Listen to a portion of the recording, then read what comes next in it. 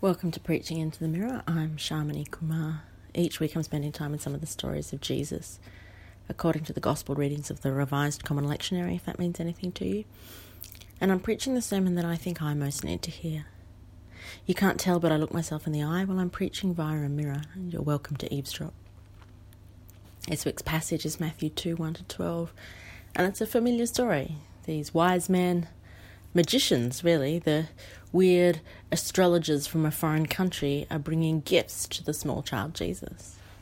Gold and frankincense and myrrh. God only knows what the Holy Family did with the gifts, given that they were very shortly to become refugees and flee to Egypt in order to save the child's life. So maybe they sold the gifts to fund the trip.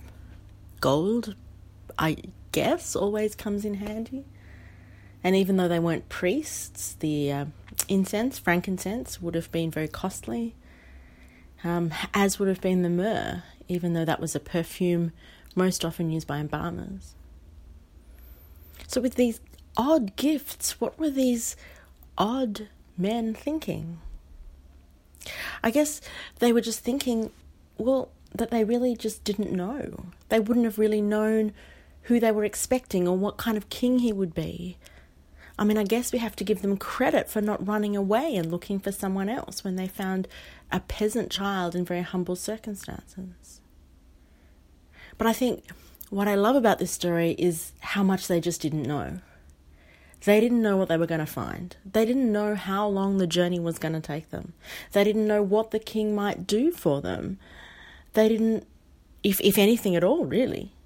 They didn't know what this king might need or want.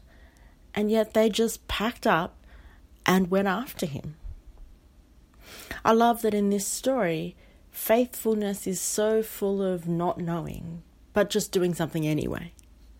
Not doing random things that had negative consequences for the child, because they very specifically steered clear of giving the authorities any information about where to find the child, although they might have been forgiven for innocently revealing his whereabouts to the man who wanted to kill him. But they knew somehow that this was important. They just knew.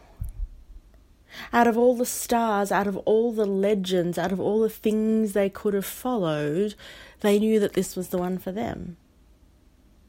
And they packed up whatever they were equipped to give and went on a long and difficult journey to give it.